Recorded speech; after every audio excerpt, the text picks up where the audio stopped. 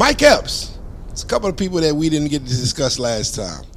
You've worked with Mike Epps, man. Tell me a funny story about Mike Epps. Mike Epps is dope. He's just naturally funny. Like, that's a person you go around if you're having a bad day. He gonna cheer you up. You know what I mean? Cool. I respect him. Never passed me straight. Shout out my Chris. I actually met him through other bodyguard named Chris. When we came to Detroit, sometimes they hold us down security wise, and then when Epps come to Atlanta, vice versa. You know what I mean? That's how we be popping sometimes because we have other securities in place, and they rotate the work. So Epps is Epps. Shout out Mike Epps. So is it you would say it's a little easier working with comedians than it is maybe rappers? At this point, I've messed with a certain few rappers, but yes, comedians, ball players, wealthy people, just in general. Shout out my dude, Joe. He's out of Philly. I burned the town down for him. That's my guy. Very good guy. You know what I mean? But I'm saying with the ball players, they play different. They got different money. So, like, we see them on TV all the time. So it's like dealing with them cats, it just be so different and more professional. They give you tips. So it shows you his levels. Like, ain't like, I think one time a rapper gave me a tip, but it's not common. But when you mess with wealthy people, or you mess with athletes, them brothers, I remember one time the job was like, I think it was $500. Bro, by the time they done tipped me, I walk away like $1,200. Beautiful. That's beautiful. That ugly money. I forgot his name. He used to play for Boston. He got rings and stuff, the Patriots. But his crew, by the time I was finished dealing with them, they all tipped me like, and that was dope. And it opened other doors to let me know it's not just hip hop. Yeah. You know what I mean? Wherever is money is always gonna be security. You know what I mean? For sure. You gotta protect your assets. Yeah. And valuable people need protection because of the fact that they got value. Exactly. And not to tongue wrestle for the business because we have for our job. We ain't come here to sword fight. You know what I mean? Sure. And it's one thing because I've had certain instances and certain events where I go with security, where I've had security with me, and it's not the fact that I'm scared of anybody doing anything with me or to me. It's the fact that I might not want to have that weird conversation in the club. I might not want to have to tell this person no. Yeah. Like, no, you can't rap for me right now, or no, you can't come on my podcast right now. Sometimes having that buffer. Nah, but real boss make real boss move. You know what I mean? You set that fence up. You set that wall up, and you know what I mean? It's like a kingdom, the castle of king, the warriors. Yeah. You just can't just walk in like, nah, you know what I mean? And it's like, you to a level also, so I would advise you like, you carry your way when you feel it's a big outing. Yeah. Ain't nothing wrong with that because that's what you do. A real boss gonna make boss moves. And I also see that people respect you more when you have a wall. Yeah. The fact that somebody's there to do this. Yeah, they're going to think twice. You know what I'm saying? Like, you know what I mean? Unlike some other rappers, too, they think it's cool to be dolo and solo, but it has an African proverb I love. It say, no one likes the warrior until the enemy is at your door. When the enemy at your door, hey, you know what I mean? I'm telling you, man, you know what I mean? So it's like, it's just life, man, you know what I mean? It's not nothing to do with money. It's about, like my guy Nipsey always used to say, being pure.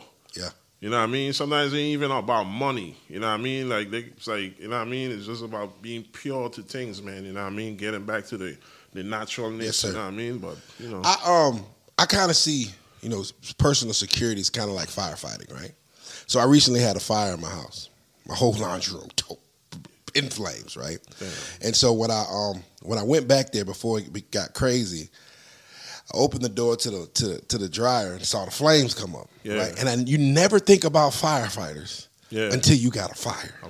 You never appreciate firefighters the way you're supposed to appreciate them until your house is about to get burned. And I remember, man, I opened the door up, the flames flew in, and I was like, oh, shit. So I immediately called 911. I'm like, yo, I need the fire department here. And they got there in a matter of minutes. Yeah. And I just remember being so thankful.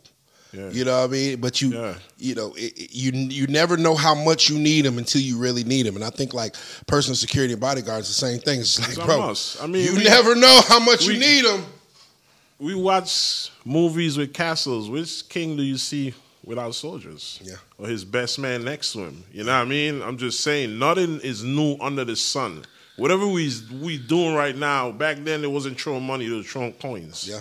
You know what I mean? But I'm just saying, whatever we doing right now is nothing is new under the sun. It's in Proverbs. It's in Eclesiastes. It tells you. Yes, sir. You know what I mean? A lot of things I come based off the Bible because when you're dealing with the world and the deceitfulness, because you can only speak with like righteousness against that.